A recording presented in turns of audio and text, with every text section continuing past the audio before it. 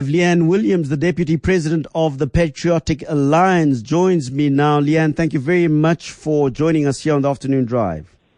Hello, thank you for having me. So there is, of course, the spat in the Nelson Mandela Bay that has been brought about by the EFF's no confidence vote against Mr. Ethel Trollip of the DA. The story is that the Patriotic Alliance may be offered the position of the deputy mayor in that city. Is this true? And what are the dynamics? What are the issues that are around the fact that your president, Mr. Gayton McKenzie, has now warned the ANC that if they somehow stop the Patriotic Alliance from getting this position, then they would be moving away from a coalition that they have in Ekhuruleni. Is this true? And if you can, just give us some of the background story there. Yes, that's correct. So firstly, the EFF motion was brought based on racial lines, noting that they would like to remove the mayor due to his whiteness. Unfortunately, the PA will never support any motion brought forward that is based on racial. Oh, Leanne, I'm losing you. If you can just go back to that last sentence. You were saying that you will not support any motion? We will not support a motion that is aligned to racial lines. So we will not remove any mayor due to being black or due to being white. Yeah. Okay. And that is the PA stance in terms of why we are not voting with the EFF. And we are now in collision, and you are correct, the deputy mayor position was offered to the PA.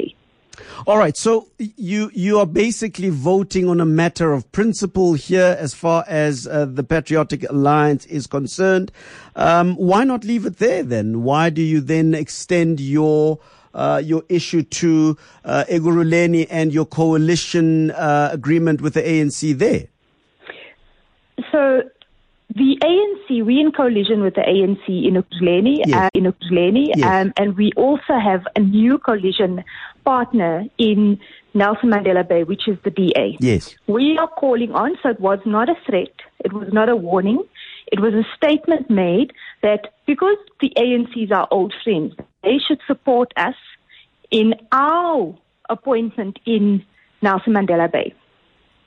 All right. I'm looking at the quotation here attributed to your president that says that the deputy mayor position is not a deal breaker for us, but I want to caution the ANC and tell them you don't want to go there, said McKenzie. If the ANC here votes that Marlon Daniels does not become deputy mayor, 5 minutes shall not pass and we shall not be part of the Ekhuruleni coalition anymore.